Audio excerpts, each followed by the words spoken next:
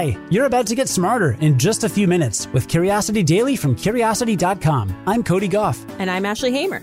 Today, you'll learn about why some words are more memorable than others, how hair growth works, and how fish end up in landlocked lakes. Let's satisfy some curiosity. Some words are easier to remember than others, aren't they? Like, I have a handful of words I can never remember. One of them is invincible.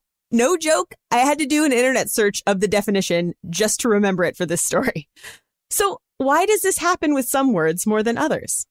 Well, a new study suggests that it comes down to a word's relationship with other words. During an epilepsy study at the National Institutes of Health, researchers had epilepsy patients look at pairs of words from a list of 300 common nouns, like hand and apple. After a few seconds, they saw one of the words they'd just seen, like hand, and then had to remember what it was paired with, apple. In the end, the researchers found that, people recalled some words more successfully than others. Words like tank, doll, and pond were remembered more often than words like street, couch, and cloud. And it didn't matter what other words they were paired with. When they tried the same test on 2,600 healthy volunteers, they saw the same thing. But why?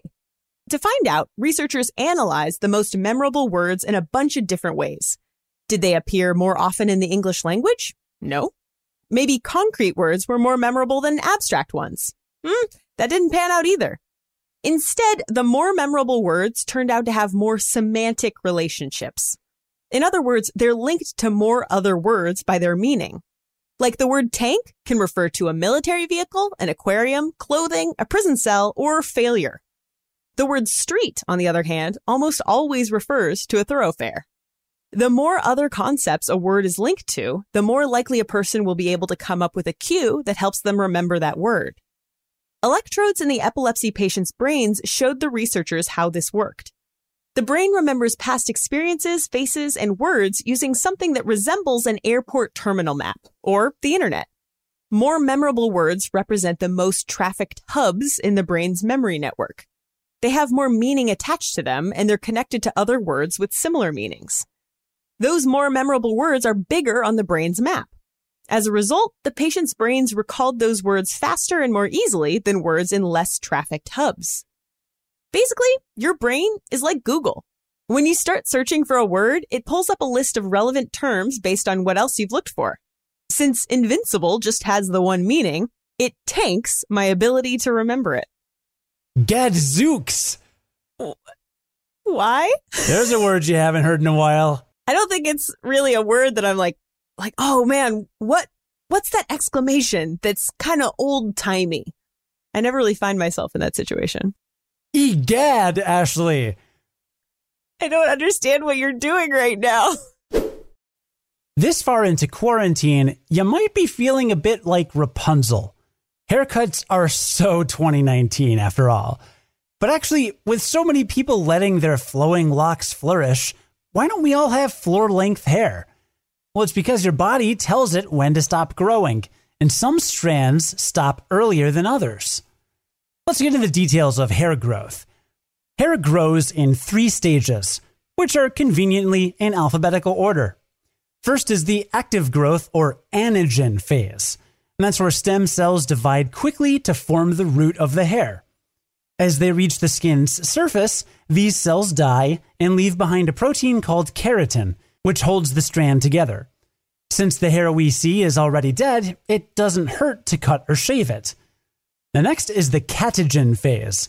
The follicle's blood supply cuts off to stop cell division, and then the follicle shrinks and pushes the hair up and out like a Play-Doh mold.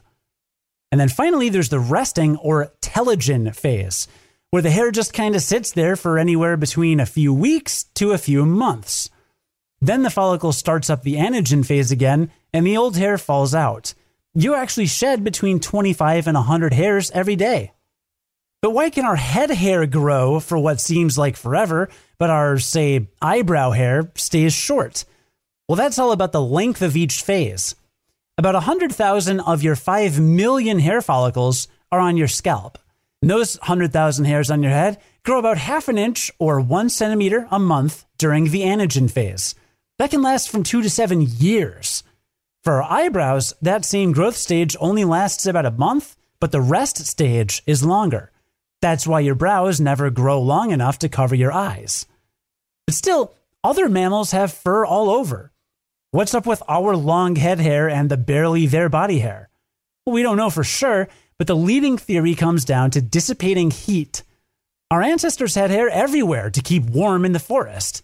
As trees gave way to grassy savannas, those early humans shed most of their hair so they could hunt in the heat of the day.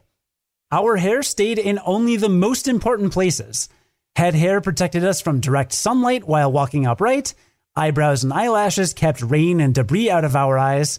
And underarm and pubic hair stayed around to help us attract mates and protect those bits during mating.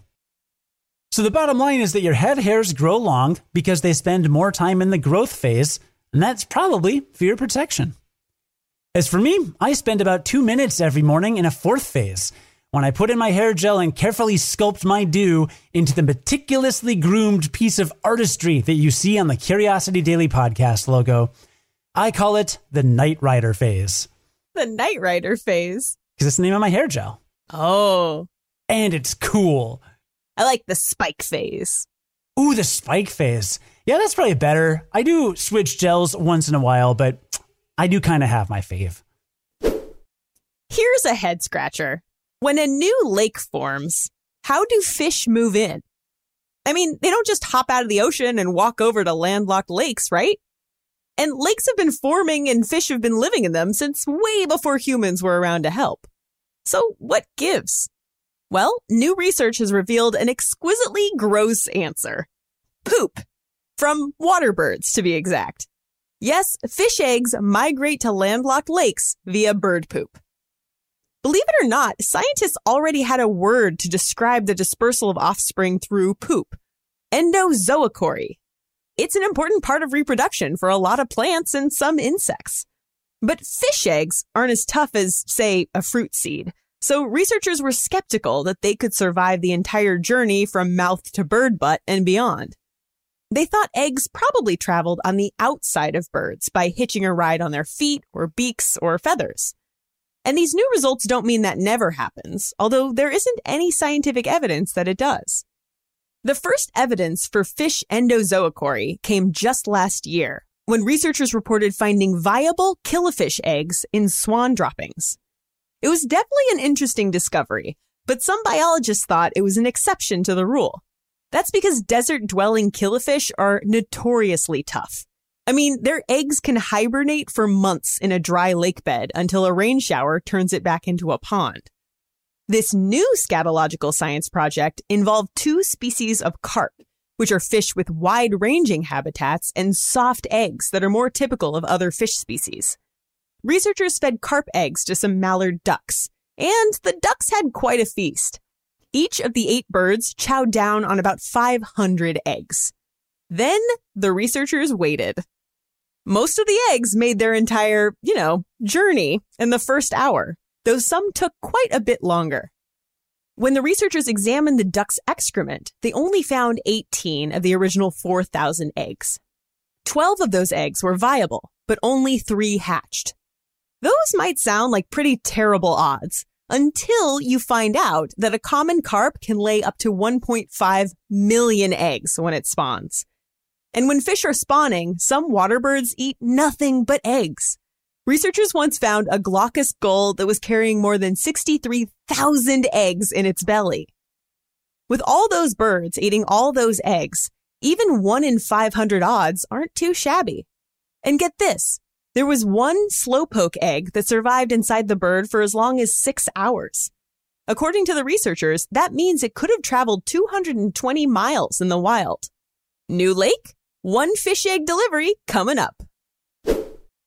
Let's recap what we learned today, starting with the idea that words are easier to remember when they have multiple meanings. Who knew? What's a word that you always forget? The thing, the thing. Oh, right, the thing, yeah. Yeah, I can't remember that word either. Mm-hmm. We've talked about this on the podcast before, back in December, but the best way to remember a word that's on the tip of your tongue is not to rack your brain and try to remember it, because then you're just going to like carve a groove into your brain that makes you forget it every single time. You're basically learning to forget it. Instead, what you want to do is either look it up immediately or just pass it over and try to think of a different word. That's the best way to avoid forgetting it the next time. We also learned that the hair on your head grows longer because it spends more time in the growth phase than, say, your eyebrows or eyelashes. And that's probably evolution's way of protecting our heads from the sun since we walk upright. And we also learned that fish migrate to landlocked lakes when their eggs end up in bird poop. The circle of life, man. It's beautiful.